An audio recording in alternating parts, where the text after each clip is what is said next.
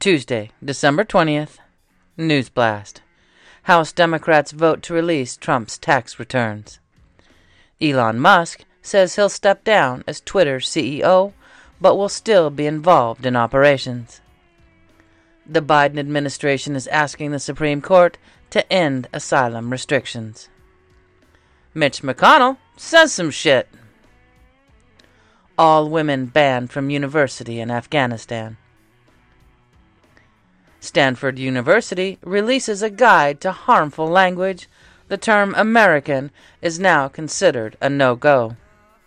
FBI handed nearly $3.5 million of taxpayers' money to Twitter in order for the social media giant to continue to do its bidding.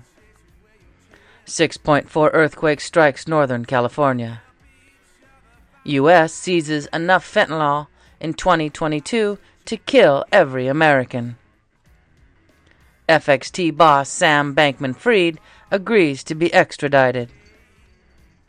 Arizona judge rules 2 of Kari Lake's election challenge claims can go to trial. Mark 8:36. What good is it for someone to gain the whole world, yet forfeit their soul? Long johns. Do you wear them with underwear? If yes, above or below?